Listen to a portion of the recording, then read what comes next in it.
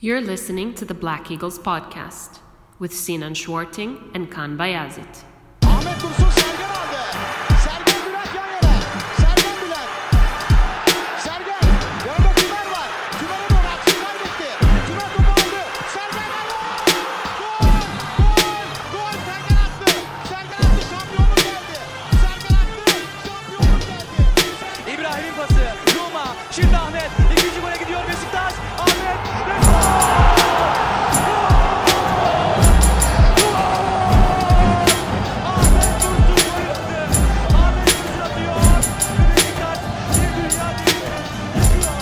Welcome back, everybody.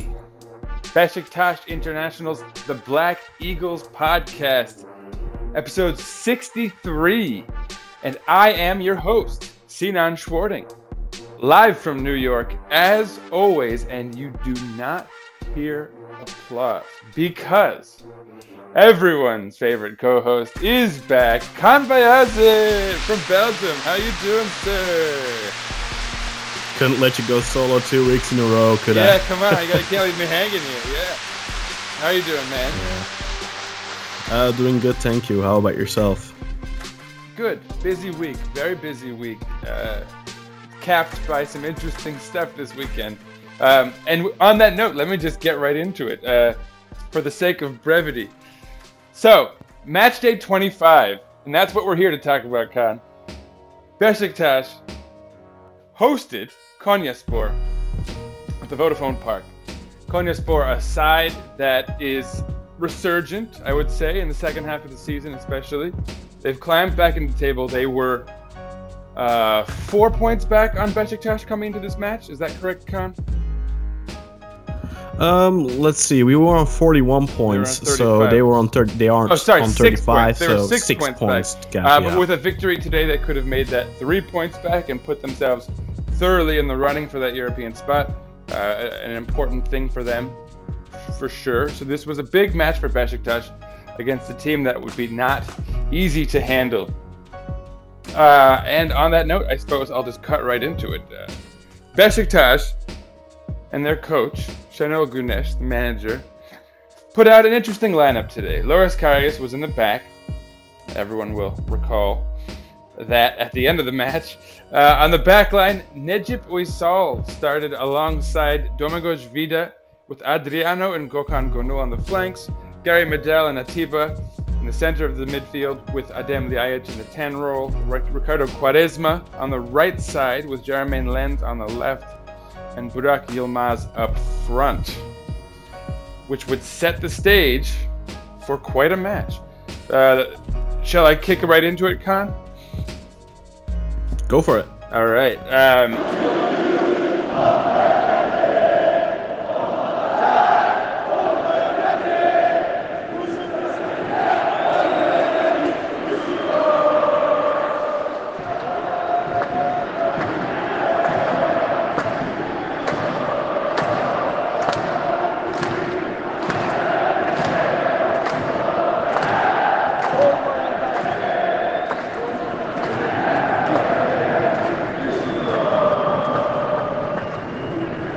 So an interesting match. I don't know if statistically Beşiktaş were necessarily dominating early on, but it was exciting football.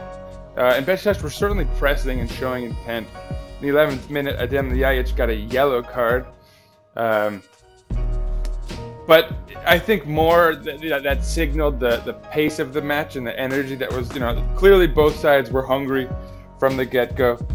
And really quickly, in the 14th minute, very beautiful, kind of, reminiscent of a year and a half ago or so style passing from Beşiktaş, had Burak Yilmaz get the ball, slot it forward perfectly in a leading pass that found Adem Ljajic, who did a light chip across the goal from the right into the left side, tucked in for a beautiful goal. And Beşiktaş had the lead 1-0 in the 14th minute.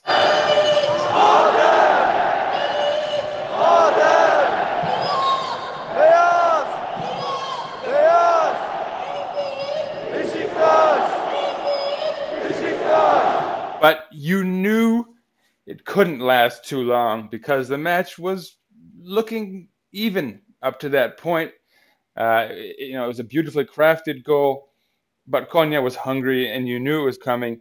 And sure enough, in the 19th minute, Burak Yilmaz, lazily let the ball go. To be fair, he's a striker, coming back to sort of connect play in the midfield. So credit to him for even being there to some extent. But anyhow, Konyaspor grabs the ball and in a counter sort of slides it forward far too easily. Necip lets a ball go to Ömer Ali Şahiner, who rounds again Necip, who doesn't aggressively come back to tackle him, and he slots the ball home. Şenol istifa! Şenol istifa! Şenol istifa! Şenol istifa! Karius dives to his right. It's a slow and perhaps, weak dive. It's a one-on-one scenario in his defense, but surely he could have done better with it. It wasn't a very well-taken shot by Ömer Ali Şahiner, but nonetheless, it's a goal, 1-1. The assist was from Milosevic, and credit to him, that was a very nice ball, but lackadaisical defending. Excellent through ball over like 40 meters. Yeah, beautiful 40-meter through ball, in the air. Again, though, I think lackadaisical defending, letting him make that through ball, but we'll talk about that in the analysis section of this match. In the 23rd minute, and my gosh, I'd forgotten about this, Necip got a yellow card. Wow, it was a miracle he survived the match on that note. 27th minute, Konya got a yellow card. 33rd minute, Konya got a yellow card. I'm not going to even spend too much time talking about it. It was Akçay and Filipovic who earned them. And then, in the 33rd minute, a free kick was earned. I don't remember by whom. Burak. Was it Burak who earned the free kick? Laic played it into Burak, and Burak got hooked and won the free kick. So it was those two combining again. And they were, that would be a theme, particularly in the first half. They were very artful and instrumental in all of our efforts in attack, and very effective. Yeah, they linked up well. Very effective and efficient with their touches. It was a sight to behold. You could say, if we were in better moods, we probably would have appreciated it more. But anyway, stepping up to take the free kick looked to be Burak Yilmaz. Quaresma gestured for it. Medel smacked him in the head. Adriano gracefully separated them. There seemed to be no repercussions. And Burak Yilmaz peacefully took a free kick, which he slided home with perfection over the wall, to the right side, to his right, to the keeper's left. Keeper couldn't get to it. He hardly moved for it, in fact. Yeah, I think he just stood still. Yeah, caught him standing. Just perfect. Sublime. I'm going to use the word sublime twice because there's another instance where I'm going to have to use that as well. But yeah, very well taken goal. On the 33rd minute, Beşiktaş is leading 2-1.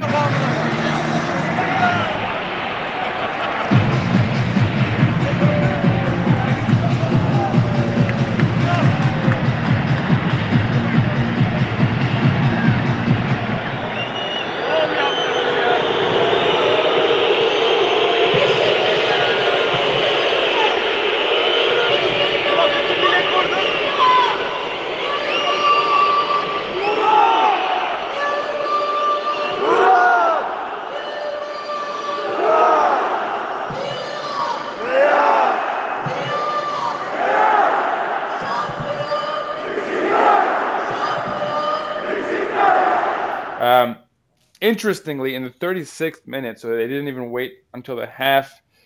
God, I'm going to butcher this dude's name. Konyaspor subs out Traore, Armand Traore, I believe, who to his Abdulrazak Traore. That's right. Sorry. Who to his defense, I was surprised by that move. It seemed like he'd been fairly active for them, but anyway, they bring on Hadziametovic. That's an interesting name. Yeah, Hadziametovic. Another Bosnian. Yeah, I was about to make that guess. Just like Milosevic. But yeah, so that sub was made before the half, but it didn't spark too much for them. And going into the half, Beşiktaş had the lead 2-1.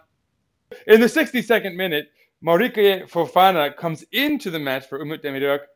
that move should be noted. He was instrumental later on. In the 75th minute, Shinji Kagawa would finally come into the match, though unfortunately for Adem Ljajic, who had been superb up to that point. And then, shortly after the substitution, upon making the substitution even, if you will, and this is why I reserved the right to reuse the word sublime, Morike Fofana, I mean, it has to be noted that Nejip runs towards him to defend the ball, and then for reasons beyond any sort of rational explanation, slows down and even stops running and just starts wildly gesticulating, flushing his arms around like a weirdo. And in the process, Morike Fofana has the time to calmly, at his own pace and in his own masterful way, take his time to loft the ball in over Loris Karius, who kind of started to come out to attack the striker. And he got caught in no man's land there with Morike Fofana chipping him perfectly.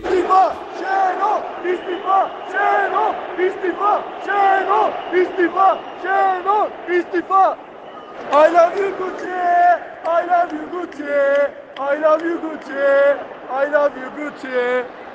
And again, I mean, I don't know a better word than sublime to describe the skill he showed. Phenomenal. Oh, but come on. So, there was something like artistic and that was perfection. I mean, that finish. It was a beautiful finish. We'll talk about Karius' role in these goals. Certainly, the second one was far less even. I think a conversation of it being his fault. And again, I think one needs to mention Nejip's role in both goals. But anyhow, in the 82nd minute, Mujahid Akjai, who I mentioned earlier had earned himself a yellow card, came out of the match for Ali Turan, a name many will recall if you've been following the Turkish Super League over the years. In the 82nd minute, Guven Yalçın came into the match for Gökhan Gönül, who again, Gökhan Gönül, injury, I think. Yeah, he'd been coming off an injury even, so I don't really know. I hope he's Must have okay. been an injury because Lens moved to right back after that. Yeah, I know. I'm just saying he'd also just been recovering from an injury, so I hope he's okay.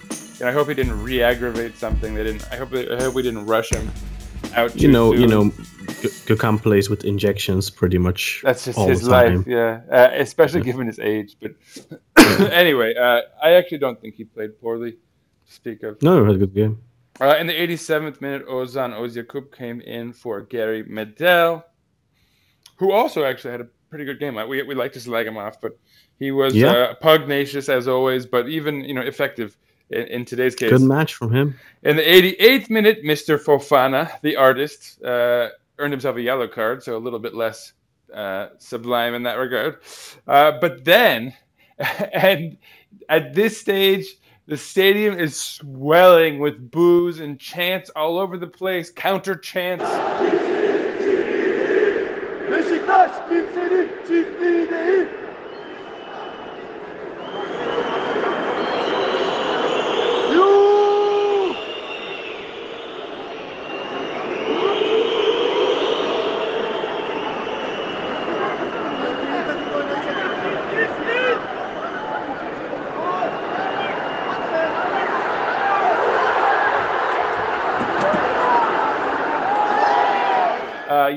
Loris Karius is being booed, but then also cheered. People trying to cover up the boos, and then at this stage, late in the match, you're starting to get Şenol Güneş istifa chants. You're getting pro-Quaresma chants, anti-Quaresma chants. It's insanity, and somehow within this swirling madhouse of this cacophony of sound, Shinji Kagawa collects a ball that's very well defended by Adriano, and I suppose he's credited with the assist because he kind of taps it towards Shinji Kagawa. Shinji, the samurai spirit Kagawa, slides past his defender and slides the ball past the keeper. I should say, actually, he sort of slams it past the keeper. He does a very nice job sending it across him. And Beşiktaş, in the 3rd minute of extra time, takes the lead 3-2.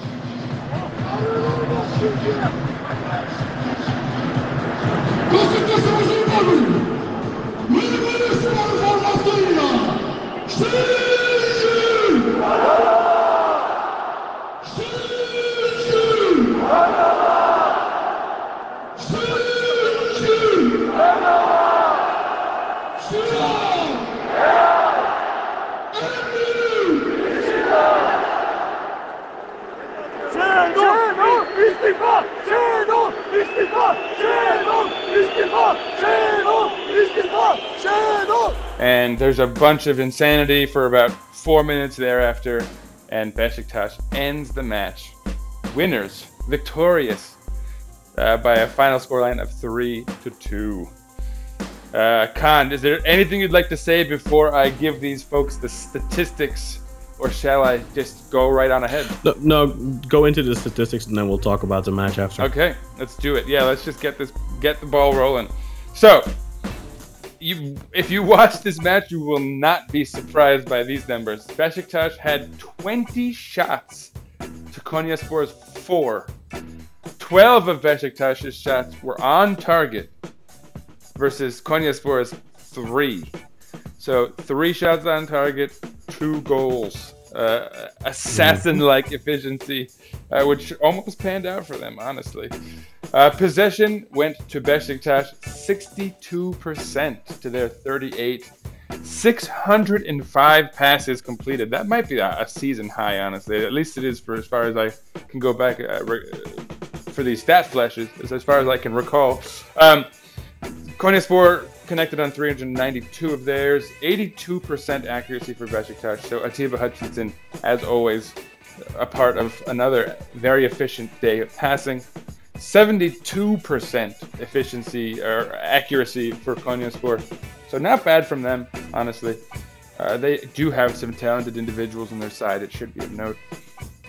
Fouls committed 20 by Konyaspor, 14 by Beşiktaş. So this was a violent and physical matchup. Also not a surprise if you watched it. 3 yellow cards handed out to Konyaspor to Beşiktaş's 2, but no red cards, luckily. Konyaspor were offsides 4 times, Beşiktaş twice, so Burak Yilmaz is getting it going, which is actually good. We've talked about that a lot on this podcast. And there were 9 corners by Beşiktaş to Konyaspor's 1. So, based on these stats, and I think it's always nice to get the ball rolling when we start this analysis, Khan, to have some numbers before us. Because this gives us a good launch pad to start doing like a general overview. Now, as these stats reflect, Beşiktaş thoroughly dominated this match in terms of possession, intent, desire to score goals, willingness, right? Like all of the things we've complained about previously were not necessarily criticisms we could apply today. They were hungry for goals and they were attacking with efficiency.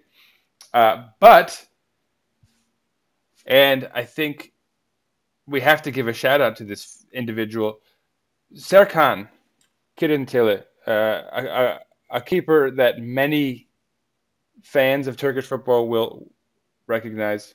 He's been around the block for quite some time.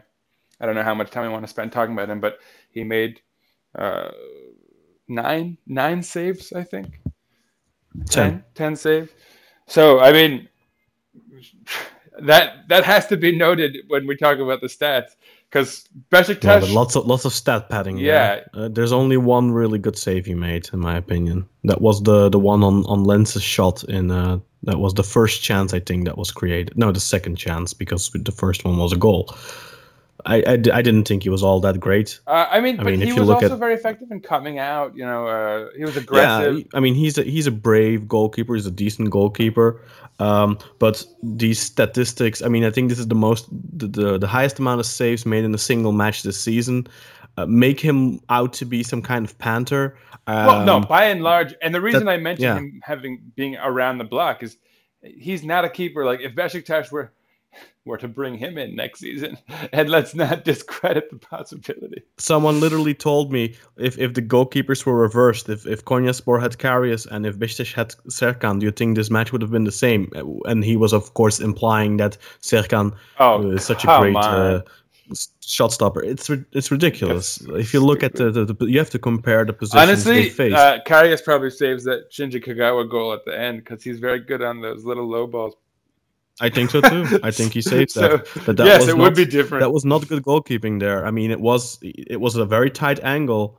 Serkan should have had that, and I think you saw it in his reaction too, that he felt that he should have had that. Having said that, Karius had the same reaction on the first goal, where he probably thought he should have had that, and he should have.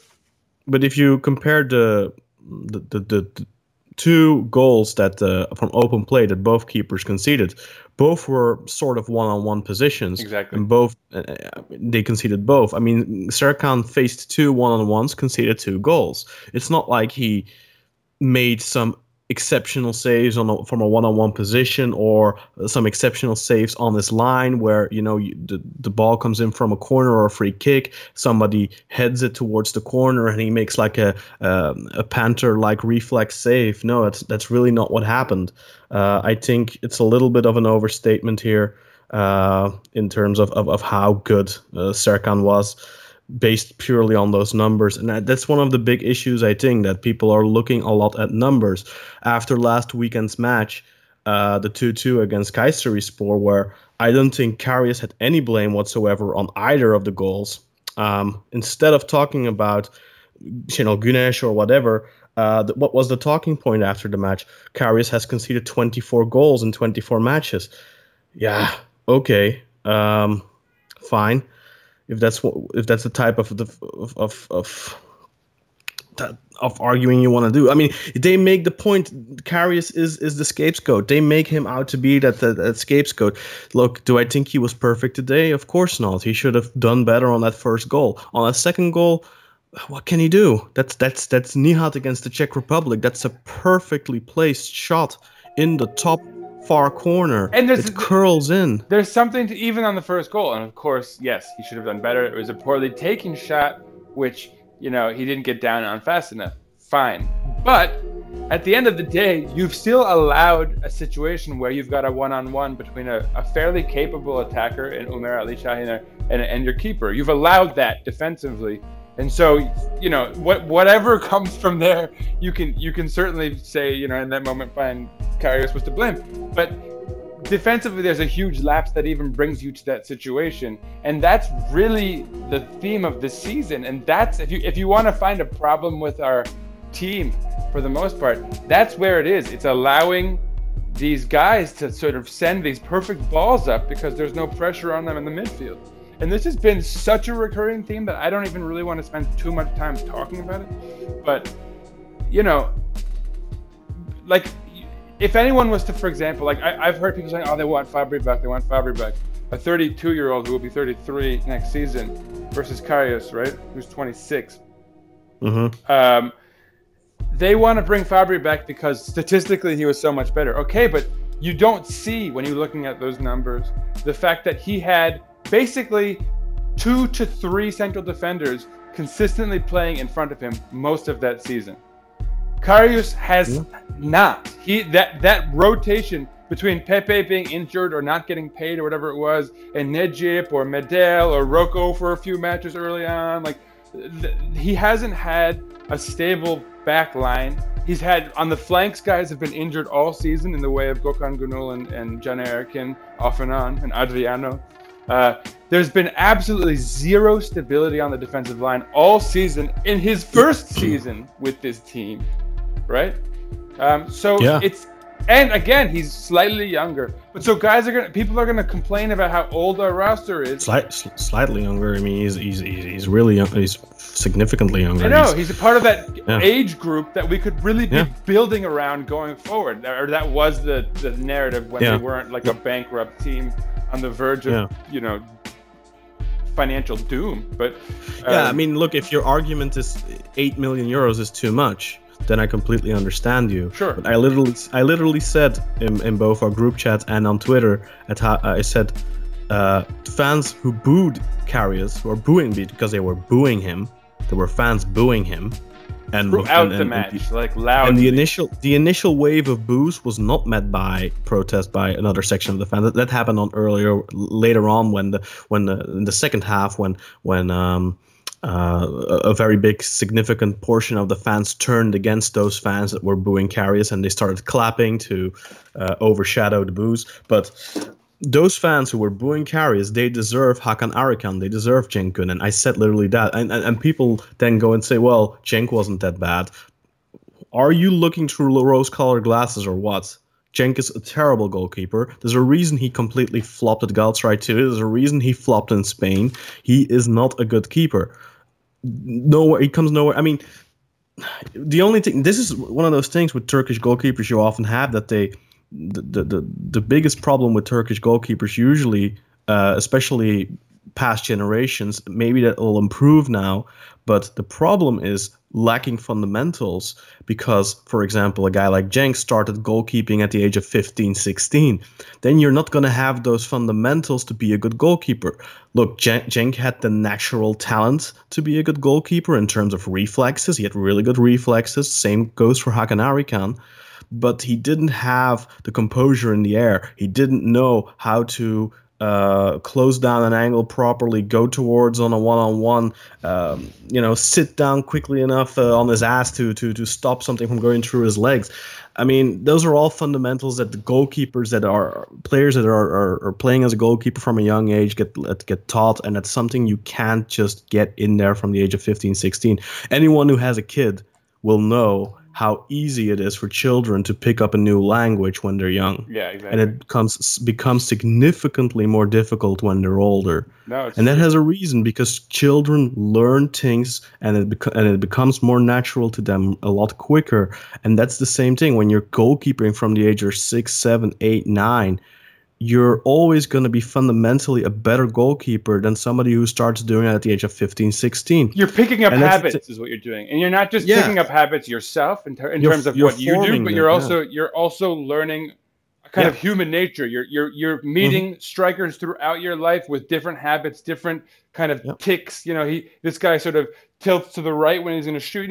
You're picking up on all these subtleties that you then apply for the rest of your life as a keeper. That, and again, I think your most formative years are between like 4 and 12 or something like that. Like, people are playing football by that age, and if you're in the goal, you're picking up such great instincts and knowledge in that age. It's usually the same thing with, you have a lot of players that, for example, start off their career as a striker, and as they move through the youth ranks, they get moved further back, and then ultimately some of them end as a defensive midfielder, some of them end as a defender, and especially for the defenders, maybe it comes natural to them and they do well, but sometimes you still see that they have those offensive tendencies.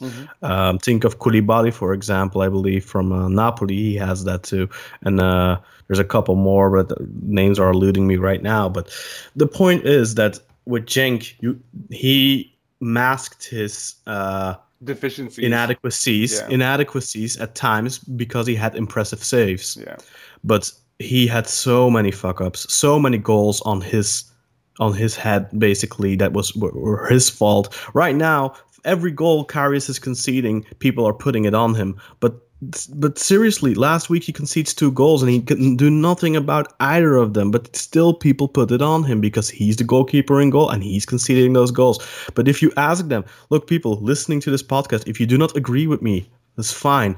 Point me to 5 goals that are 100% on Karius, or even 70%. Point them out to me, because you can't. There's like a couple. There's maybe the Malmo goal, maybe, but that was a deflection. So to put that 100% on him is very harsh. Yeah. I don't know what else is there really. People were blaming him for the goal that we conceded in Bursa, but that was on Pepe. That was not on Karius. There's other goals people are blaming him for, randomly blaming him for, without really. I mean, like they did the goal. Khan is being nice, and if you disagree with Khan about this, Khan's going to remain nice to you. But I have to say that when people's default is to scapegoat a goalkeeper, I'm gonna judge you negatively. And whether I tell you that to your face or not, I'm saying this now on the podcast. I genuinely think less intellectually of a person who is gonna like jump to scapegoating actions like that. I genuinely think less of your knowledge of the sport that we're talking about. If you think that he's the man that's responsible for this club's problems. And again, Sinan, I literally had this conversation with someone just last week after the whole the whole blame Karius campaign started after the 2-2 against Kayserispor, where again he could do nothing about those goals. I had this conversation with a person. He told me literally, I just want him to make more of an attempt. He just stands still on so many goals. And I told him, look, what do you want him to do? You want him to still jump on a ball he knows he's not gonna get? So basically just sell some show? Is that what you want? What's that gonna get you? There's still gonna be a goal, and he might get injured. On the other hand, Khan, you might have recruited him to wrestling. I bet he could be a wrestling fan, because there's a lot of that kind of, if he wants people acting and pretending to do things, right? like perhaps he needs to find a new silly. sport. It's silly. Look, is Karius playing a great season? Of course not. Of course not. He's not in the environment to do so. How can you expect him to have a great standout season when the entire team, as a collective, defensively especially, is failing? I mean, you can't even point to like what is the defensive unit that is there? Like, I literally couldn't tell you the 4 guys back there that are like his unit that he's been, like captaining, that he's been standing behind. But Sinan, look at today. Sorry to interrupt you, but look at today. No. We allow what, three chances, 2 of which are real chances actually, because I can't even remember that third shot. Right now, what I was was trying that to think even? of the third one. Yeah, so they got 2 chances and they scored both of them. So then a lot of people are like, well, where's the goalkeeper? On the first one, okay, that you give him some slack there, I can understand, because his dive for the ball was kind of awkward, and you also saw it in his reaction that he was immediately like, damn it. On his second goal, there's absolutely nothing he could have done. Now, this is the thing. You can allow 10 quote-unquote chances in a match like Konya supposedly did, where Serkan makes 10 saves, but how many clear-cut chances did we create today against Konyaspor? Huh? We had the goal. We had our goal. I would say a handful at best. We had our goal. That was a clear-cut one-on-one opportunity. Then we had the Kagawa chance, which was a clear-cut one-on-one opportunity. And maybe you can say the Lens shot, but even that was with a lot of bodies around him cutting in, squeezing off a shot. That wasn't easy either.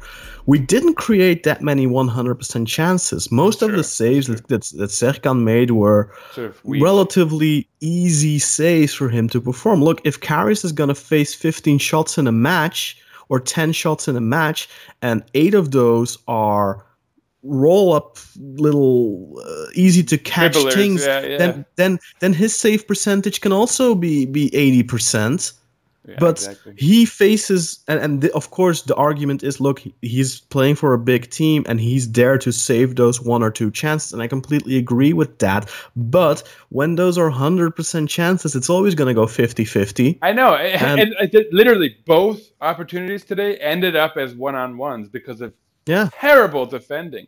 And on a corner, on a set piece, when you allow a player to head the ball and the header is good, there isn't much a goalkeeper can do. After the 3-3 against Fenerbahce, somebody told me he should have had the Sadik header.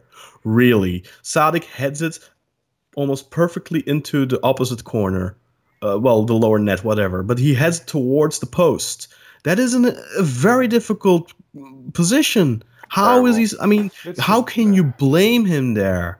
And then there's the 3-3, of course, that long shot. And there's people saying, look, why is he going with 2 hands for that ball? And okay, fine. Maybe he should have gone with one hand so he could have been a little bit more at full stretch. But even if he did that, do you think he would have gotten that ball?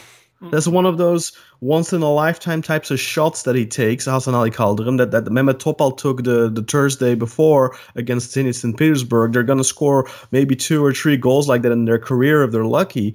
And that's just a very unfortunate... We're in this position right now where we are conceding these types of goals. Look, this goal Fafana scores today. How many times is he going to score that goal? Yeah. Compare this finish to the finish he had against Fenerbahce. The finish he had against Fenerbahce was decent, was fine. But there you could have said, okay, maybe the goalkeeper could have done a little bit more. But here, that was perfection. That was Nihat against the Czech Republic. That was leaving somebody without a chance. And I constantly hear from people, oh, a good goalkeeper would have saved that. A good goalkeeper would have saved it. Look, do you think a good goalkeeper doesn't concede goals? Did you watch the Champions League, Paris Saint-Germain versus Manchester United? Is Gianluigi Buffon suddenly not a good goalkeeper anymore because he's 41 years old? I mean, look at what he did. He pulled a Tolga. Mm-hmm. Does that mean he's not a good goalkeeper anymore? Karius, yeah. I mean, is he great? No, again, he's not. He really isn't. He's been a bit disappointing. Sure, you can say that. But then, like I said, the entire team has been massively disappointing, and massively underperforming. You can't really stress enough the fact that it's now 2019, and Necip is playing in front of him on the back line. Despite this team who has needed various positions filled. Getting 2 central defenders this year in both windows, right? If you combine Enzo Rocco and Nicolas Isimat-Mirin. And we're still playing Necip, who, let's just say it, because it's already been said by me already like 4 times. So let's say it one last time before I move on. Both goals, Necip played a role in. Both goals he played passively on. Let's throw some stats at people. Look, last season, Fabri had a 76% save rate. That was the best in the entire league. So I understand that people have been a little bit pampered when it comes to goalkeeping recently. To put that into perspective, I believe Fernando Muslera had a 71 or a 70 or even a 69. I think it was 69% save rate last season. And still, I often hear people say, well, Muslera would have saved that. Look, right now, Karius is on 68.67, so 69%. So that's almost the same thing basically as Muslera last season in terms of percentage of saved. He has made 57 saves and he's conceded 26 goals. So he has conceded almost, how should I put it? Let's say 1 out of 3 shots, unfortunately, is a goal. Whereas with Fabri, it was 1 out of 4 shots. But it's worth pointing out as well, this might be an interesting statistic, 65% of Karius' saves have come from the penalty box. That's an interesting statistic, I think. Then if we look at Fabri, 57% of his saves, 58, let's round it up, 58% of his saves have come from the penalty box. I think it's worth pointing out, maybe we're not necessarily allowing that many more chances because I haven't had throughout the season, I have not had the impression that we allow a ridiculous amount of chances. That's why I don't want to blame the defensive back four, even though, like you already pointed out, having Necip in there constantly is an issue. And he has several goals on his konto, including today. I think in both goals, he plays a significant role. Yeah. I mean, people can blame Karius all they want on that first one. It's a 1v1, so that's a 50-50 position for a goalkeeper regardless. And also, Necip plays a hand in giving in that 1v1 because Necip, doesn't intercept the ball when it's coming into to Ömer Ali Şahiner. If he keeps running through, he'll probably at least touch the ball and slow down its path before it gets to him. And then he tries to recover and just doesn't aggressively do that and allows Ömer Ali to go straight at our keeper. So, and then the second one, he literally, I said it before, he just, instead of running towards the guy and trying to tackle, he just, and not just gives up, he starts wildly gesticulating his arms as if someone else is to blame for not being somewhere or doing something. And it's like, fine, you can have that conversation after the whistle's been whistled, Right now, your job is to stop that guy with the ball because you're a central back and you're the last line of defense. So you really can't. You can't. And we don't want to shift all the blame over to Necip. I think the problem isn't so much Necip, but it's the fact that Necip is playing there. Yeah, right. Necip is just Necip. He does what he does. Why did we buy Enzo Rocco if you're not gonna play him? And Necip throughout the season, he's played many plays at games at central back this season already, and he has not been good. He's been poor. Let me interrupt you here. He's been consistently a liability, and I'll let you speak now. Yeah, I've got to interrupt because this is my main talking point this week, and so this is going to be our format this week. Is Con and I each have two kind of focal points that we want to hammer home, and I promise you that we're not going to do a whole bunch of Channel Gunesh Istifa stuff. We've done it so many times. You know where we stand on this, but it is kind of underlying my issue here. First of all, Enzo Rocco never got the chance to ingratiate himself into the starting lineup when he first joined the squad. We've talked about that before on the podcast, and I'm not going to harp on that. I've criticized it. I've said you can't invest that kind of money into someone and not at least know for sure 100% whether this guy can be useful for you or not. And if you definitely have to sell him, then you should at least play him a little bit so you can sort of get some interest going in someone maybe who could buy him from you down the line. But anyway, that's sort of done and dusted. We've already even made another move for a central defender in the way of Nicolas Isimat-Mirin. And so this is where my problem really becomes a big one that I have to talk about. He is basically being hailed as a hero since the moment he arrives, because he plays fairly well for a few games, 3 or 4 matches, 5 matches. And then against Fener, we have a great first half. And then in the second half, it all falls apart.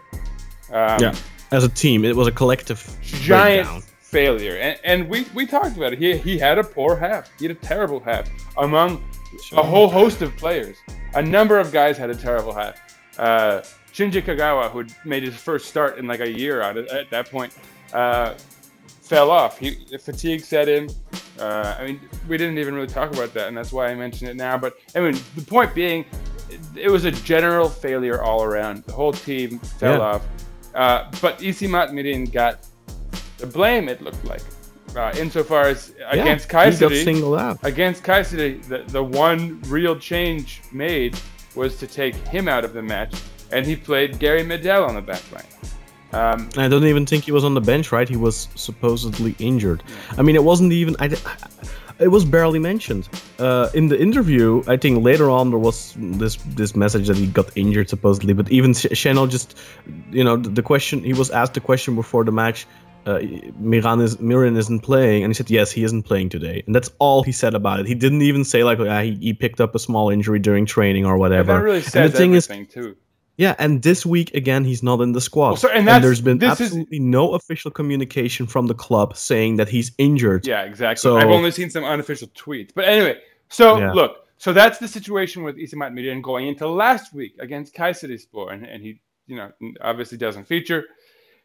Coming into this week, again, he's not in the lineup. There's this sort of unofficial rumblings about maybe he's injured.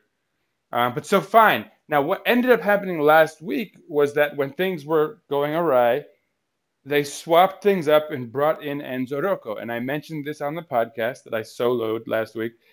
Enzo Rocco came in and played fairly well. Even made a few notable tackles, saved the team from extra blushes in a generally poor match.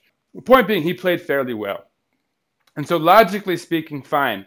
You've basically shattered the confidence of Nicolas Isimat-Mirin by removing him after one poor half when he's just entered the squad. So the one silver lining might be that Enzo Rocco seems to have maybe had his confidence rebuilt, and here he is performing well. So, of course, logically, what's going to happen this week? Who's going to play? Of course, it's Necip. What?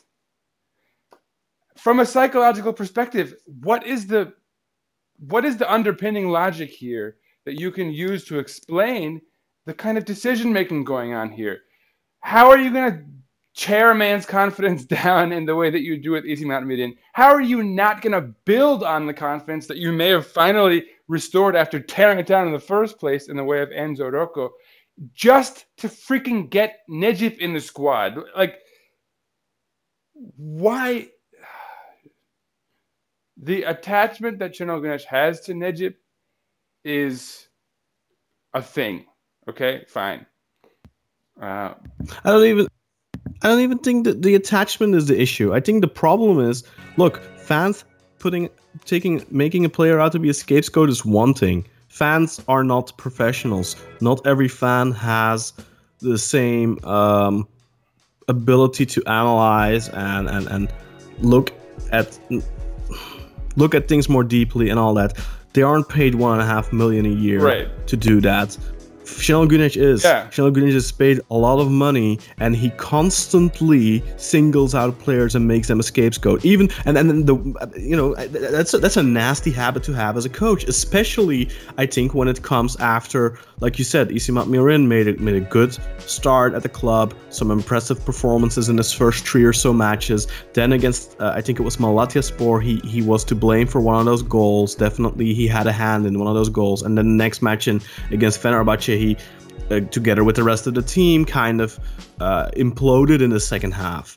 But he gets blamed for it. He gets singled out. I mean, that's the newest guy in the squad. And okay, you know what? He's quote unquote injured, but like I said, there's been absolutely no official communication from the club. What's wrong with him? Nothing like that. This is again one of those mystery injuries, like with Pepe. You know, and I'm fairly sure in those photos they send out throughout the week on social media of the team training, I'm 95% positive I've seen him in those images training. So it's not a good look, man. But this happens. This is something that Şenol Güneş has consistently done since he's been at Beşiktaş. He makes players a scapegoat. He did it with Lens. Remember last season when Lens came in and played against Trabzonspor after the match. And Negredo. He did it with Negredo.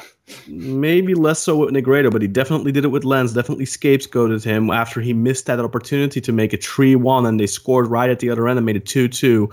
He got the blame for that. And obviously he was to blame. He could have squared it. Cenk could have easily tapped it in and made it 3-1. Obviously, Lens was to blame there. But there's a different way of handling it. You don't just completely shatter a player's confidence. You talk to him about it. As a coach, you coach him. You know, your function is a verb. You mentioned we as fans are not paid $1.5 million a year to make a decision. He's not only paid that money to make those decisions, to have the sort of analytical ability that you were talking about.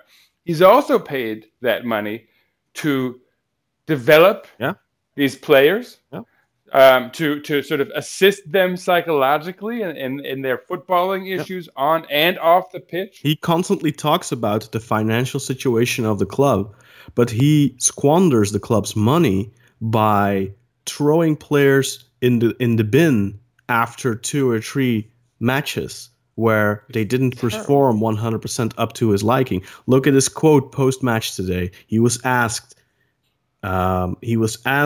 if you had Tolga available, would you still play Karius or something like that?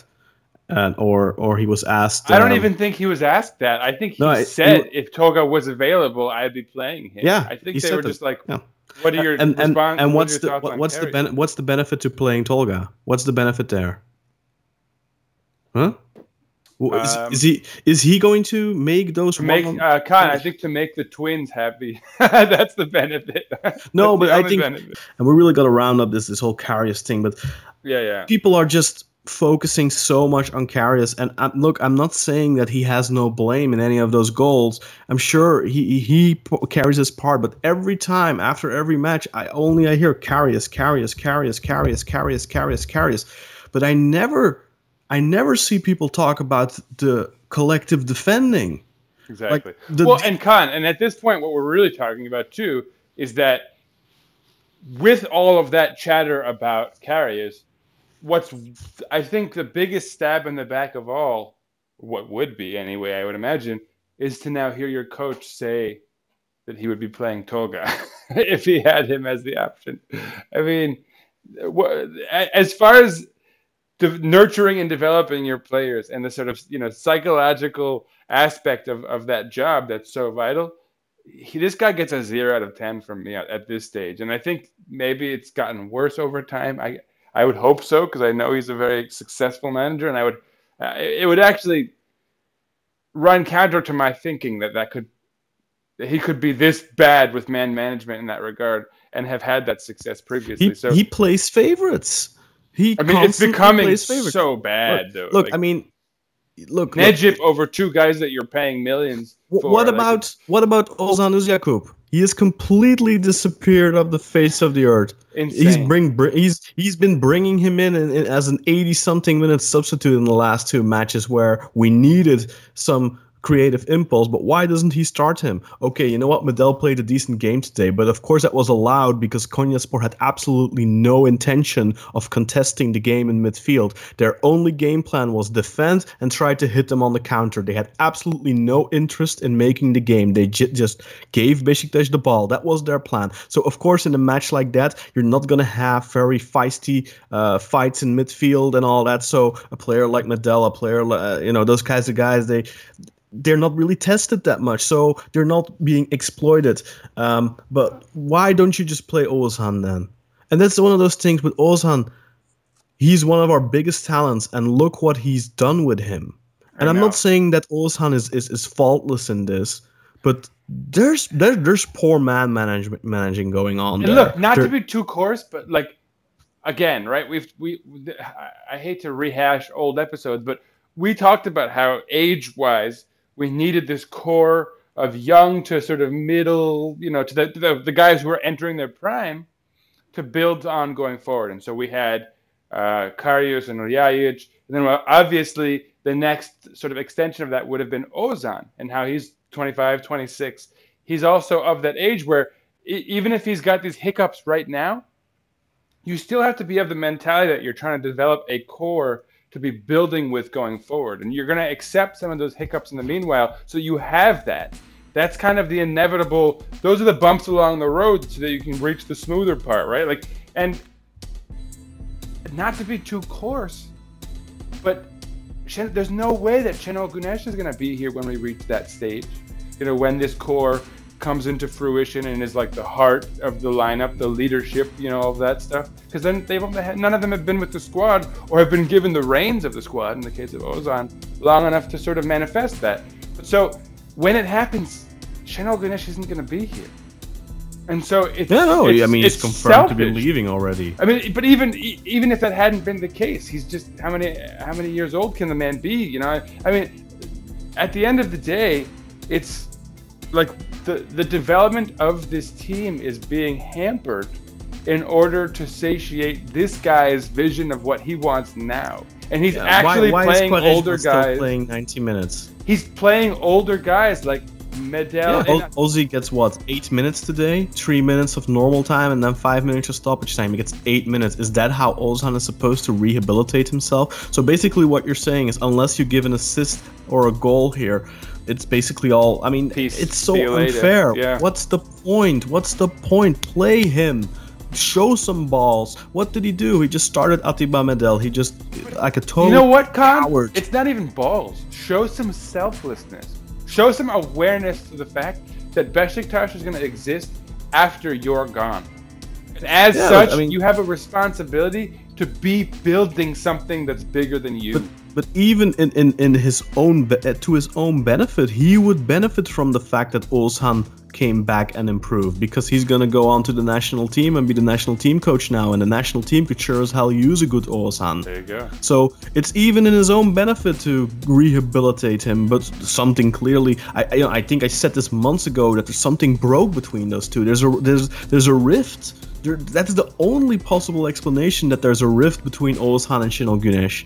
And I think and I said it then, because this is back in 2018. I said that when I was making the argument that it's probably best for Şenol Güneş to leave back then, and I think that was an unpopular opinion at the time. Yeah. We both shared it, but it was an unpopular opinion. Right now, more and more people, finally people are coming around to it. I think we did a poll and are at 73% or so of 500 something votes agreed with it, or more than 80% even. I don't remember exactly, but the vast majority of people agreed with it. I think if we would have done that poll 4 or 5 months ago, then it would have been the other way around. Sure.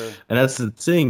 But this is one of those things with Ozan is one of your most valuable commodities. He's a player we actually own the rights to. He's 26, going on 27. He's one of our most valuable players if you can get him to play. Which are our other most valuable commodities? Adam Laic, who we don't yet own. And Khan, given our finances, it's not like we can ever replace him with another guy on the market. It's basically like we develop a kid from the age of 18.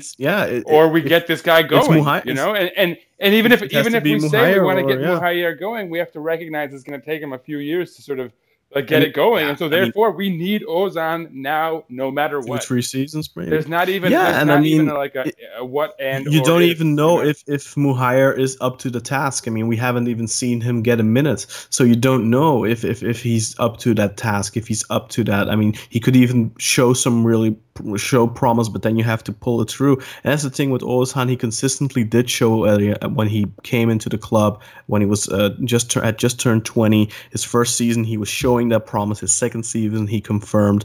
His third season under Bilic, he had a little bit of a drop back, especially when Sosa came in. But still, then his fourth season, he really flourished under Channel, and then his fifth season, he kind of had a little bit of a drop back again. So it's definitely a consistency issue on Ozan's part as well. But we are in a position where those are the types of players we need to get the most out of. Again, you're not going to get what you're talking about. That inconsistency is all in his head, psychology, right? Like if there's a theme for this episode, it's that developing our guys is not just a matter of X's and O's on a piece of paper. If you're drawing out tactics, there's also an element that has to be focusing on the human side. These are kids who have a lot of money and in theory, a lot of responsibility, but it's on you, young people. It's on you as the manager to impress upon these guys that responsibility, because they're not going to maybe have that instinct to understand responsibility.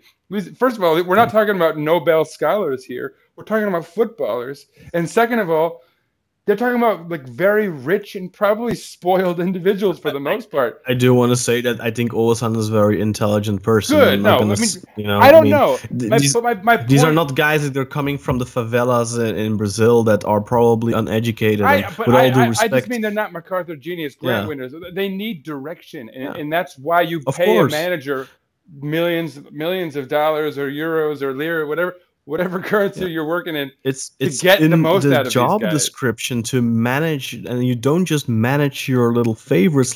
He's pampering Quaresma throughout his run pretty much, but Quaresma is 34, 35 years old.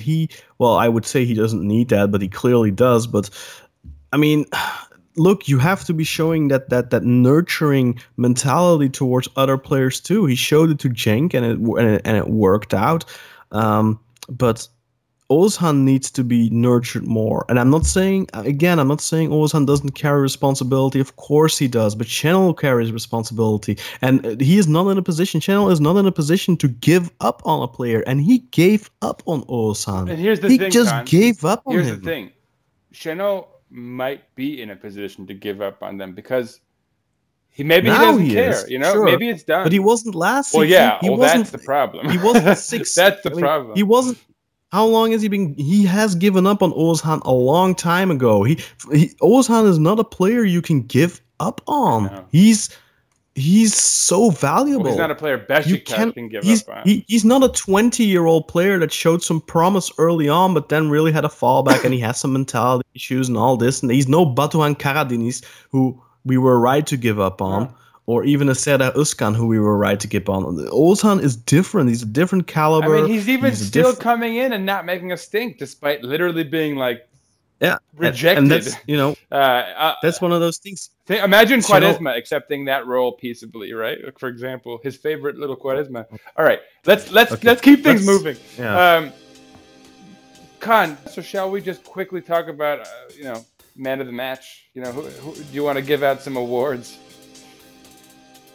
I just want to talk about, let's just talk about who was good, who wasn't as good. I mean, I think we can only really say Necip was poor and the rest was...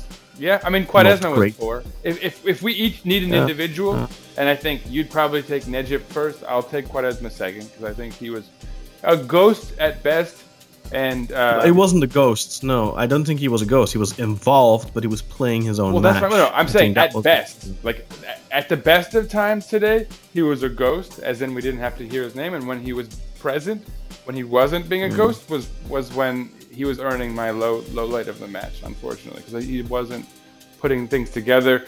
The things you can expect of him are at least those magical touches that result in assists, that keep those stats pumping for him.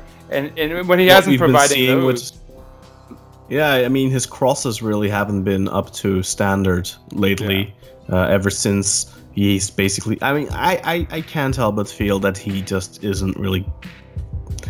At one point today, I felt like he was playing bad on purpose. He's mentally checked and out. I've never really had that. Well, I've had that maybe in the past, in his first stint, where there were, I think, times where I think he was self-sabotaging or sabotaging the team on purpose, maybe. But even when he gets those red cards against Erzurum, maybe that was kind of on purpose. But against Malmo, I really didn't think that was on purpose. I think that was just him being stupid, and not deliberately sabotaging the team. But today, it really hasn't happened. I'm not one of those people who sees that in him all the time.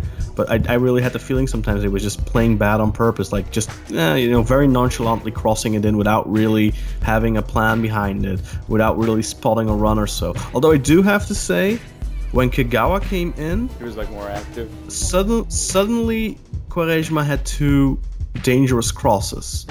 And he had 27 crosses throughout the match, and only one of those actually met a teammate. So that, it's not like his crosses were great. But suddenly, I do think that Kagawa, that moving man in the box, did give him a little bit more of a target. We've talked about that too. They've connected before. Yeah, interesting. Yeah, we've said that in the there was a second match. It was his first game at home against Bursaspor, where there was this almost goal from Kagawa. Yeah, exactly. But yeah, I agree with you. He wasn't really good, and I think I had this argument with our resident fanboy of Quaresma, Evran, today. Like he argued that Lens and Quaresma played almost identical matches, but the difference for me is that Lens played for the team and Quaresma was playing for himself. Lens was working hard, was making a lot of runs. Look, and Lens actually came back and covered for the right back, which says enough, I think, as far as who was more willing to be a team member than the other. Yeah. And Lens didn't have a great game in terms of final passing or he was involved in the attack, but he didn't have a great cross or so today. He had one that was almost really dangerous, but was cleared just before Burra could get to it. That was it was a good cross, but also good defending. So but the difference is, I think, whereas Lens's crosses could have been dangerous if it weren't for good defending, Quaresma's crosses just went over his teammates and just went in no man's land, pretty much. So there's a difference there, I think. He hit the snooze button a few too many times this morning. No, and I'll tell you, he actually, to wrap up my low light there, he made a comment at the end of the match, and he said, he was sort of critical of the booing. We don't like to hear that stuff. And he made a cryptic comment, which was like, the problem isn't only in the coaching and the players. And of course, the insinuation there is that there's something else going on, the board. Of course, we can only assume that's an insinuation to them not getting paid. Of course, that's a legitimate. He is allowed to say that. He's very much allowed to say that. I'm not going. I only mention that because you talk about a kind of lethargy to his game today, and for him to follow that lethargy up with that comment, in a way that puts, I don't want to say a silver lining, but it definitely it goes a bit of ways towards explaining maybe some of that attitude that you witnessed, and again, why he's not a good force out there. But then you do what Pippe does, I think. Yeah, then you just say, look, not getting paid, I'm not gonna play. Hurt us on the Simple pitch. as that. Yeah, you have every right to do that, but don't play then and phone it in, because I think there's players probably who are affected by that, consciously or subconsciously. Definitely, that's an impact. But you do see players that are giving it their all. I don't, and I haven't seen it, I think, a single time, especially in the second half of the season when his role in the team has become bigger. I haven't seen Adam Ljajic phone it in. Yeah. I really haven't. And he's one of those players you'd probably expect to do it when you hear what type of a difficult person he might have been to handle. But the honestly, coach slap? I guess it was the coach who slapped. Yeah, no, not just that, but I mean, he does have a reputation of being a little bit of an enfant terrible.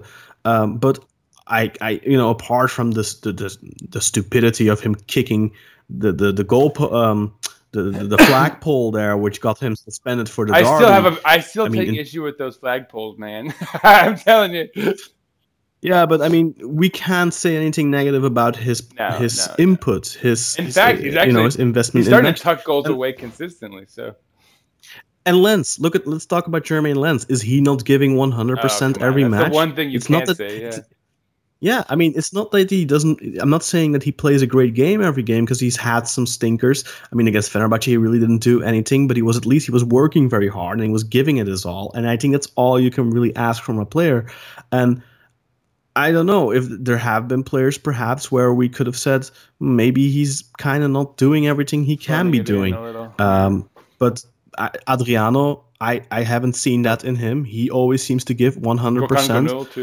Gökhan Gönül always gives 100%. Dorokan always gives 100%. And from the younger guys, you might expect it more because they have more improved. Burak Yilmaz always gives 110%. Yeah, I'm shocked to be agreeing with you here. Been so impressed with him, with his mentality that he's shown positive impact on the team. I mean, he's almost been like a voice of reason, which is so. I don't want to jinx it. All right, Khan. Let's do this then, because we've the negatives are abound. But let's flip it around. We've talked so much negativity. Let's talk give positive me some highlights here, because there are some today. In fact, there are.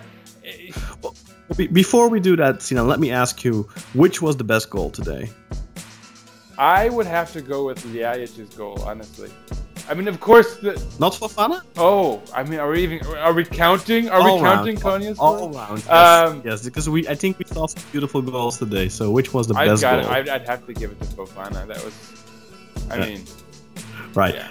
So I just want to lighten the mood. Yeah, and credit, and to show our audience how sporting we are. Yes, you're right. The opponent definitely had the goal of the day today. Fofana's goal was fantastic. But as far as our goals, I would probably say that Burak Yilmaz set up to the Adem Ljajic little chip. That was also quite nice. Yeah. It was a great finish. Great pass, great finish. It was a really good. And I think that just those two were linking up well, I think. And they've been showing that for a couple of weeks already. They can find each other. And I think those two, if Ljajic stays, which I think, his is. This is unconfirmed, but if the rumor or is true that he was supposed to play 20 matches, at least 45 minutes a half, then his supposed clause triggered last week. So then he should be our player next year. We'll have to wait and see. I wouldn't be surprised if that breaks down. So today's highlights. Do you want to go first, Khan? Who are you giving out your highlight to? Well, I want to mention. I continue to be impressed with Burak Yilmaz. Burak Yilmaz was fantastic, and as far as basically his entire stint with Beşiktaş since he arrived this winter. Yeah, even when he's not playing the best match, he still gives 100%, and that's all really you can expect, really. And I mean, he's on 5 goals already now, and it's just as many. He scored 5 for Trabzonspor. He missed 1 for us. He joined. So this was the 25th match, so that was 8 games. He missed 1, so he's got 5 goals in 7 matches for us, and he's got 5 goals in 7 matches for Trabzonspor. So he has 10 goals in 14 matches this season. This miracle tally. Yeah, he could have been top scorer. This miracle tally of his, like in this what is it called? The silver springs. When you get even better as you age, the like Benjamin Button thing. It's really happening with him. Like he's become deadly efficient as he ages. I think the thing with him is just keep him healthy and he'll keep scoring those goals. And at some point his speed is going to decline. Of course, I mean. And there's a mental aspect. Keep him healthy and happy. I think. Yeah. Right? I mean, I've compared him to Cristiano Ronaldo before, not in the terms of talent, but in the terms of the way he works to stay top fit. And even though he is injury prone, he is you can be injury prone, but you can still be top fit, if you know what I mean. Yeah. I mean, he's working every day to keep it up. Yeah, I mean, he works very hard to stay in that condition he's in, to stay sharp. There's not an ounce of fat on him, Despite his age, he's not young. Yeah, I mean, he works really hard for his profession, and that's to be commended. But, I mean, look, I think if we would have signed Burak at the beginning of this season, our season could have looked very differently. I'm not going to say that he's not a magic fix, because we can see still with his positive impact on the team, there's still so much wrong with this team. There's still so much that needs to be fixed. And I think a large part of that is the coach. Oh, man. Is the coaching. Yeah. Exactly. But yeah, I mean, I don't think it's bad though to have Burak have these couple of months under Channel to get back and get the fans to embrace him again, because I think he's at the point now where the fans have embraced him again, where they have forgiven him for past misdeeds, and I think that's good going into the next season. Hopefully with a top fit Burak Yilmaz and a new hungry coach, and hopefully that Burak can continue to produce under him. But yeah, I mean, enough said about Burak Yilmaz. What's your highlight, Sinan? Well, yeah, I mean, he's definitely deserving. I suppose I can't not give the secondary one to Adem Ljajic, who was a key contributor to, he gave Burak the assist by putting that goal away beautifully. And did he assist Burak's goal? No, Burak was a free kicker. But who? Oh, you said Burak went down for the free kick, so yeah, he wasn't responsible for going down. But he did pass the ball to Burak before he got fouled. Before the foul, so it's like the assist, the hockey assist. He hockey assisted the foul assist. Yeah, whatever you call that. But no, but I mean, Ljajic, he's a fantastic footballer, I think, and that's just as an honorary mention. I mean, Ljajic, yeah, we've gone on at length, I think, about how honestly, I would love if we're both fans. We are, and I would really love if both he and Karius could be, like silver lining to a rough transfer spell and like part of that core. And it looks like Karius is probably not so realistic, but so at the very least, I want Ljajic. Let me ask you a question, please. The one. If you had the choice, sorry for interrupting you, but I have an important question to ask you. If you had the choice, and this is probably reality, if you had the choice between signing Ljajic permanently or signing Karius permanently, who would you pick? I mean, of course, Ljajic has to be Ljajic. Yeah. Only because I think the price that we originally agreed to for Karius is quite inflated. 8. It's inflated. It's 8, and for Ljajic it's either 6 or 6.5. Exactly. Yeah. So that's a more realistic fee. I think it's gonna be incredibly difficult for us to pay off that 6.5 million. I hope in a way I hope that it's an obligatory buy and that we don't have a choice in the matter and that we just have to buy him. Yeah. But from the other aspect, can we really afford to put another 6 million on our tab, so to speak? I mean, I would obviously say no if I was like being in any way rational. But on the other hand, look at what Galatasaray is doing, and like it would hurt me to not be able to do it. Yeah, I mean, look, if you're gonna spend 10 million on Diagne, who's been a flop so far, you're gonna spend 6.5 million on Ljajic, who's been great so far, then obviously you're gonna prefer that. But let's remember also Lens. Let's be honest, if that option was not obligatory, we would not have made that permanent. I mean, after the season he had last season, and it might have been a mistake or not. I mean, I'm going to leave it in the middle. I think that given his age, it would have not been a mistake to not take that option. I think I don't clearly want to that was to the Lens haters. I really I'm a Lens fan, but I mean, look, he's also going on 32 years old, so we did pay almost 5 million for him, and he wasn't really worth that. He still isn't really worth that. He definitely wasn't worth that after last season, even though Channel had a big part in his failure. But even this season, I mean, we can't really say that he's been playing up to up to worthy of the money that we paid for him relative to what we might have paid for other players in the past. Of course, 5 million is if you look at it, if you're a Premier League club or you're a German club or whatever, 5 million is nothing. But for you us, also, it's a lot of money. It's been such a crazy year economically that with inflation, 5 million is more of a norm than it was even like 2 years ago. But anyway, sorry. But anyway, I don't want to spend too much time on any of that.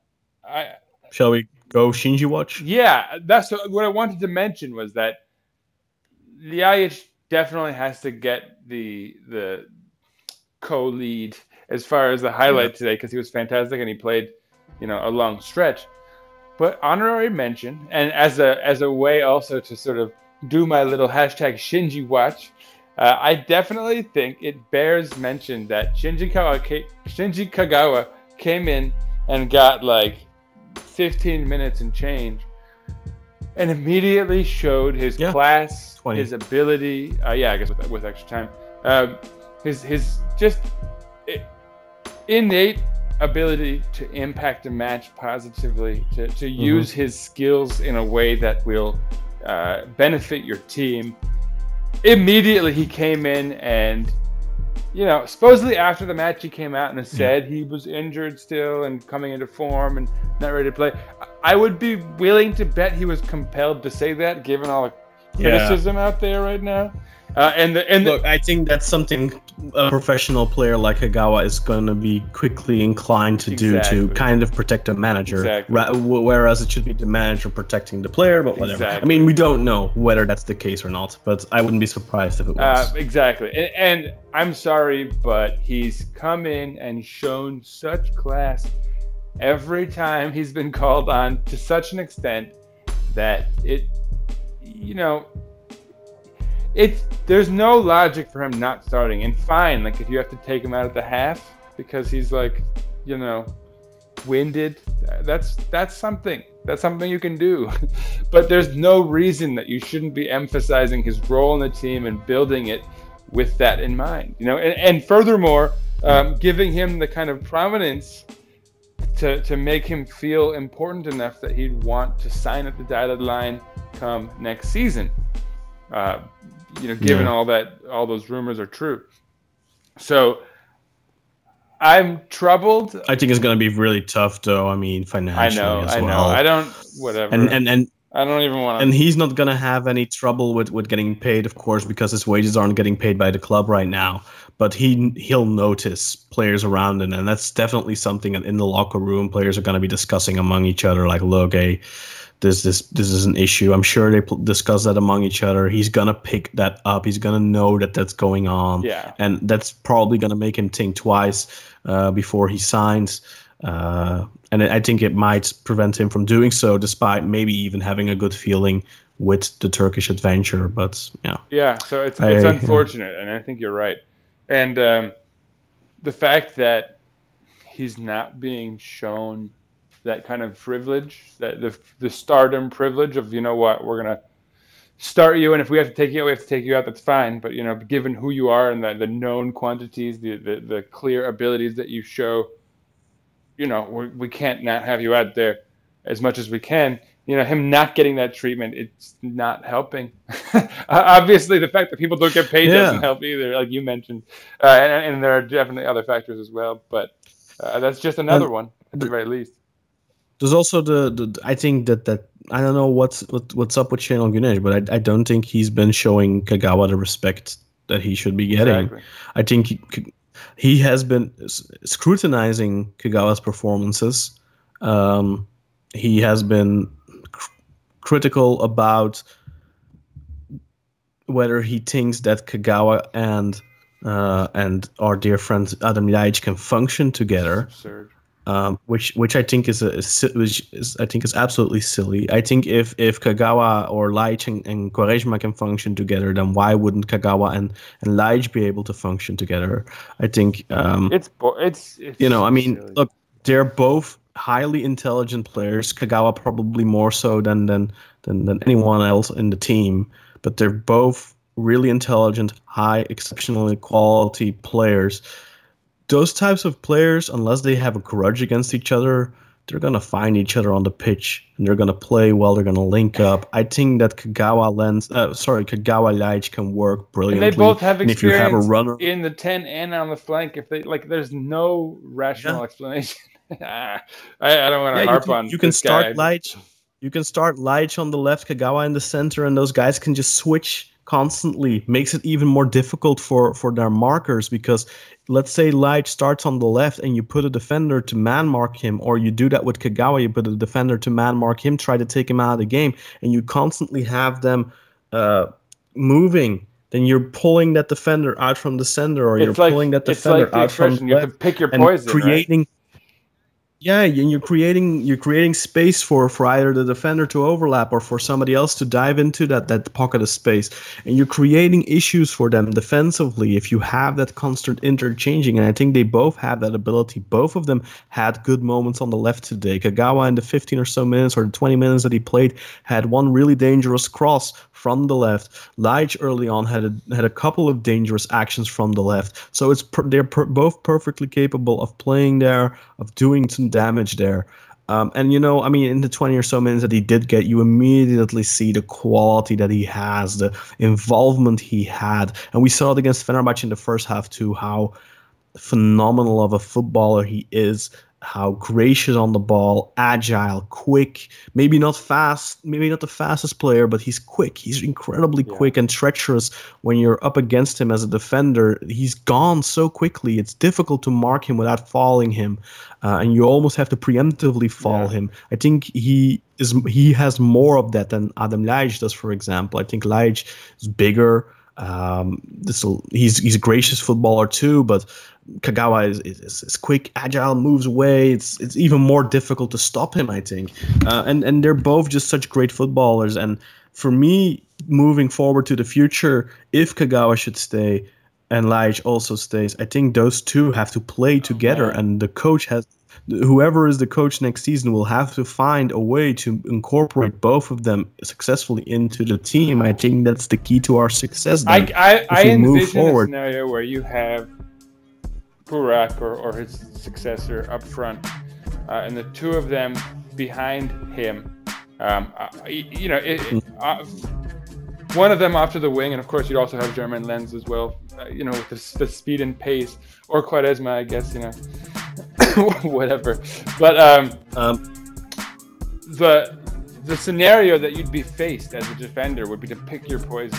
Are you gonna focus on Kagawa? And if so, you're leaving Laic too much space to do what he does, and vice versa. If you pick Laic, then you have Kagawa, and so it could be this like assassin-like pairing that could just destroy any defense if a manager just emphasize that in his game plan, which should be fairly easy. You lived through the heyday of the 2002-2004 generation, so to speak, under Mircea Lucescu. Mm-hmm. Remember how he played. Absolutely.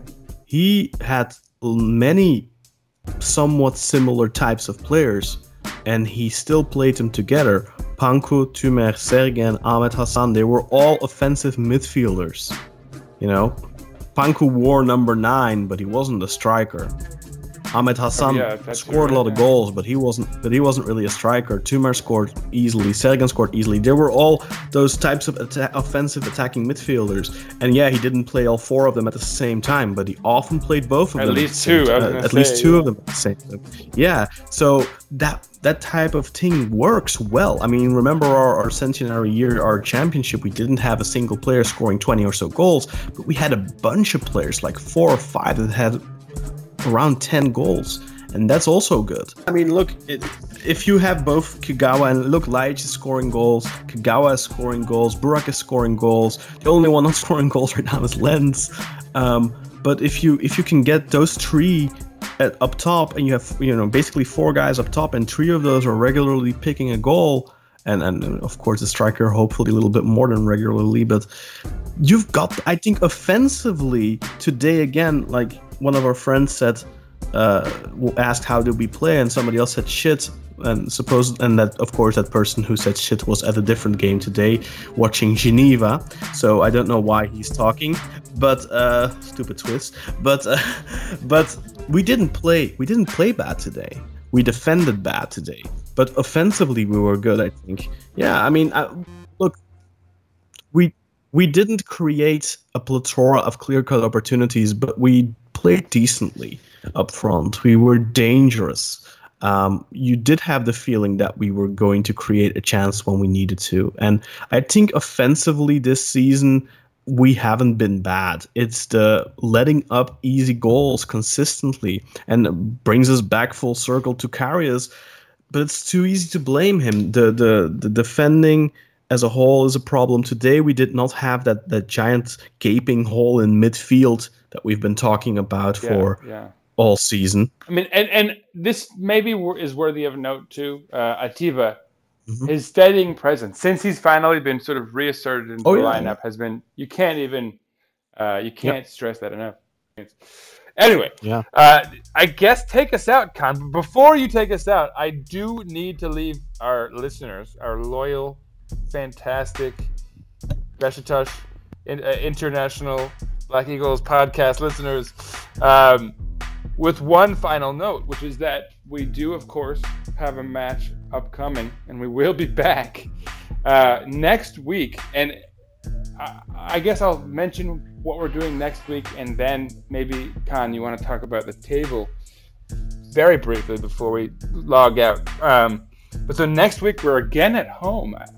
Is it rare for us to have back-to-back home matches at the Vodafone Park?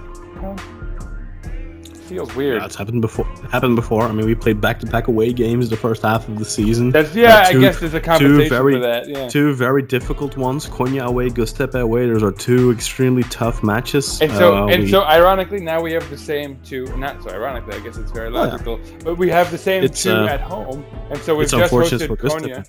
And next we're going to be hosting Göztepe next weekend. Yeah. The match is on Saturday at noon here in New York City, which I believe is a 6 p.m. for UConn. When did today's match start? Was that 6? 5. 5. Ah, so I was right. 5 p.m. for you, 7 p.m. in Istanbul. Yep. Should be. So there you go. Saturday, Göztepe, a team that, like, when we first met them, was formidable and posed problems, and now here we are, and they're in the relegation zone, and that's probably where they kind of slipped. They slipped in there a little bit. I mean, I think it was a little bit of a surprise for them too, because suddenly all those teams in the relegation zone started picking up a lot of points. Fenerbahce started picking up lots of points. Bursaspor, who didn't suddenly start picking up lots of points, but they were someone who slipped in there, but then quickly got out of there again. Still are in there though. And then, of course, Ankara just won back-to-back matches. Those quick 6 points can get you up there quickly. Fenerbahce already won 3 matches in the second half of the season that got them out of that a little bit, but they're still in the thick of things. They would have been in trouble had Göztepe won today, because then Fenerbahce and Bursaspor would have slipped back into the relegation zone. On equal points, and Bursaspor would have been actually in it, and Fenerbahce would have been above the bar, so to speak, just because of goal differential and head-to-head, I think. But yeah, I mean, Göztepe are in a little bit of an awkward position right now. It's not gonna. I'm definitely gonna say it's gonna be an easy game. I mean, it's like a wounded animal almost, and it's gonna be tough, I think. But of course, we have the advantage of playing at home. They're under a lot of stress to get a result. They couldn't get the job done against Kasımpaşa today. A Kasımpaşa side that has been slipping extremely. They've lost 6 out of 8, I believe, or 5 out of 7. How many matches have been played in the second half of the season? 7 or 8? 7. I think it's 8, right? Is it 8 already? 8. Oh, man. Yeah, it's 8. So they've lost 6 out of those 8, and they've drawn the last 2. They drew 2-2 against Trabzonspor last week, and then they drew today 0-0 against Göztepe. So Göztepe are really in a position where they have to get points. We're in a position where I think we need to finally start converting those home games into a guaranteed 3 points, because that's been our biggest issue this season. Those home games, we've dropped too many points at home. Well, so Khan, and tell these guys about what the significance of this is for us. Like, so now this match day is just about completed. Galatasaray has not yet played, so as the standings, as things stand now, they're going to play Antalyaspor tomorrow on the road. Yeah.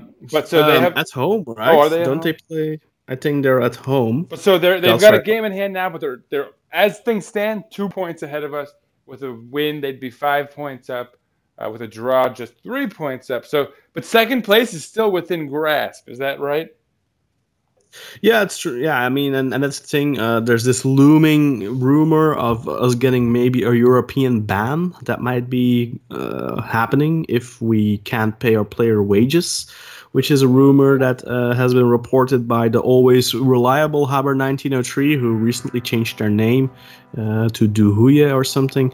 But they did report a couple days ago that there might be some a relatively big wage bill left unpaid.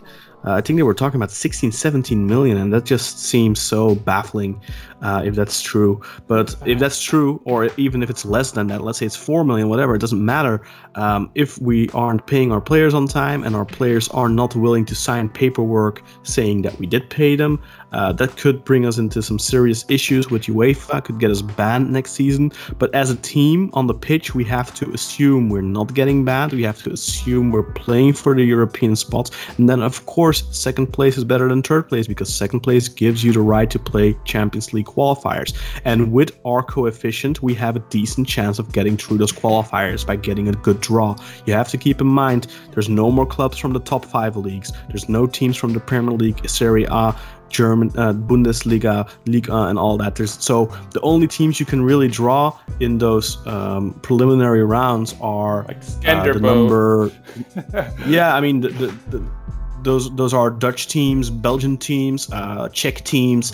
Anyway, teams we should be able to beat on paper. So if you can get that ticket, because of our coefficient, I think we will have a decent chance at getting into the group stages of the Champions League, whereas Galatasaray would have a more difficult draw, most likely.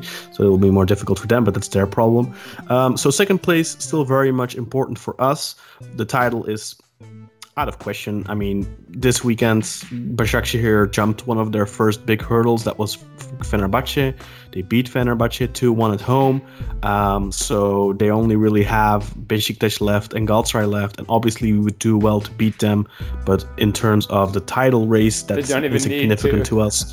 Like, they don't even need to beat us. They could lose to both Galatasaray and Beşiktaş and still comfortably win the title. I mean, Galatasaray are playing Fenerbahce soon too, so and it's at Kadıköy, and they haven't won there since 1999, so it'll be 20 years this year if they don't beat them, and I highly doubt they will beat them given the form they are in, even if Fenerbahce are in a worse form.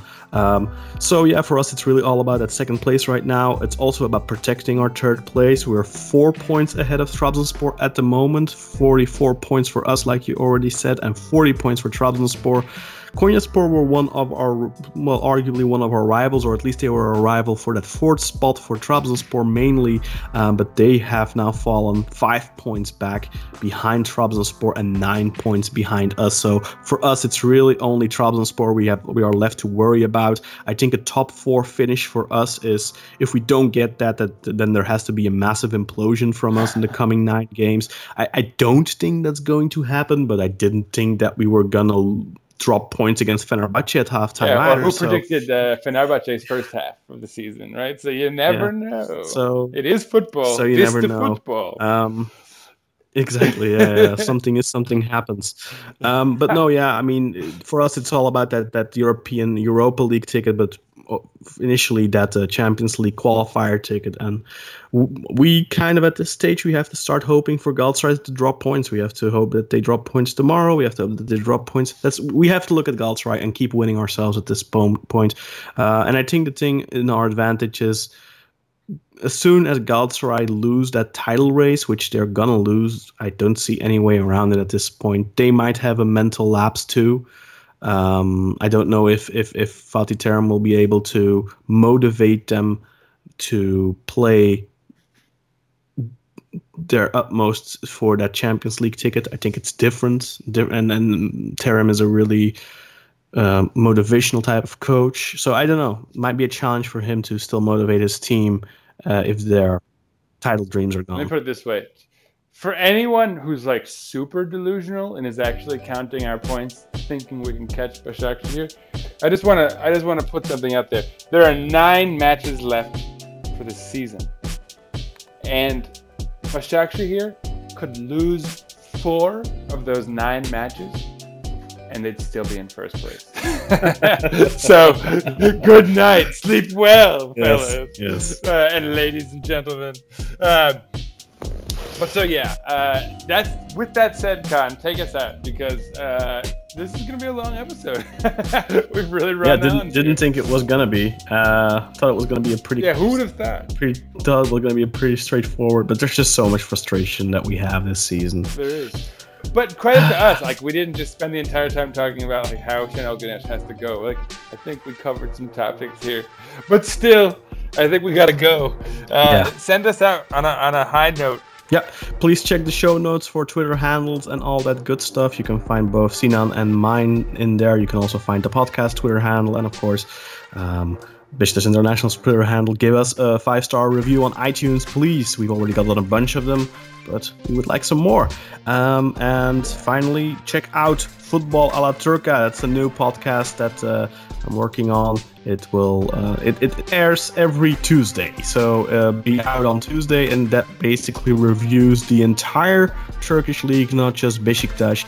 And Sinan is also involved there, and hopefully we'll have him on at some point in the future, filling in for me. At the very least, I'll be the Beşiktaş substitute. Yeah, exactly. Sub-teacher. But definitely go check that out. Subscribe if you're listening for the first time. Always possible, and you held out until now, because if you're not a regular listener, you're probably thinking, God, these 2 guys can go on forever. But if you're a first-time listener, please do subscribe. Helps us out a lot. Follow the Twitter account for the podcast and share with your friends and family. The more listens we get, the better. Get the word out there if you like what we're doing here. If there's something you don't like, always feedback is welcome. If you think we're going too long, talking too much, let us know. Then we will try to cut it down a little bit, or at least trim it in post. But that's it for me for today. Thank you for listening. Sinan, take us out, please. Okay, and before the honorary last call, I would like to give a big, massive, huge shout out to our big friend of the podcast, Emre Hasturk, for gathering those phenomenal stadium sounds that you're going to be hearing throughout the description of the match early on. Also, stay tuned for after the beep. We're going to have a hashtag after the beep. After the theme song, you're going to hear a guest, a listener of the podcast, a loyal listener who's going to weigh in from the stadium, I believe, Khan. Is that right? Yeah, I believe so. Batuhan is a friend of yours, I believe. I think an old friend of mine, but I haven't seen him in a while. And I think he's out of practice with his English, but so this is going to be good for him. Hopefully we can get some more from him in the coming matches. But anyhow, with that said, again, thank you to both of you guys for contributing. Anyone else who wants to contribute in the future, please do. You know how to get a hold of us on WhatsApp. If not, find out. It's pretty easy to do. And as always, go Beşiktaş! Just 9 more match days, guys. You guys might be wanting to turn to end now, but trust me, that long summer without any matches, you're gonna miss it. You're gonna miss it. We always do, no matter how dark it seems. Yeah, well, I'm just hoping we can round up some of the Leitch transfer and maybe Kagawa, and then I think, I don't know. Hopefully some youngsters. I don't even like.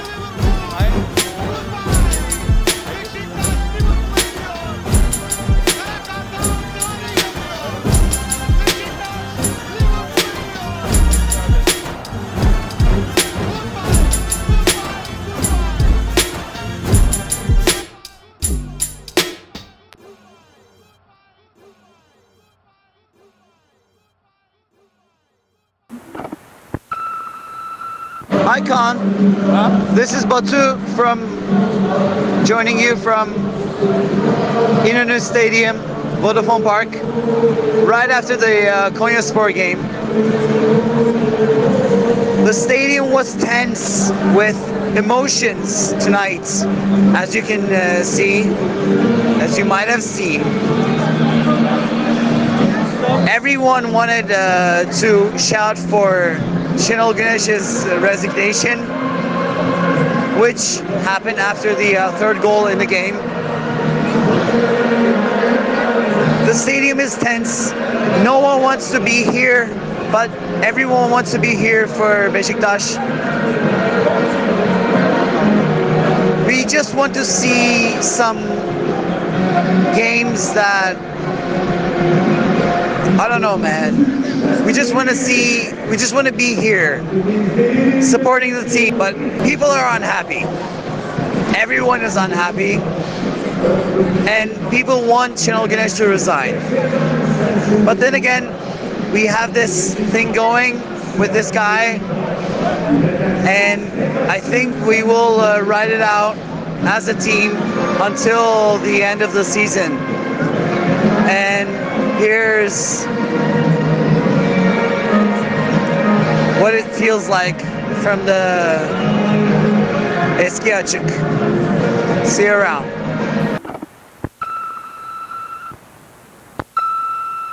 Beşiktaş International hopes you enjoyed this program.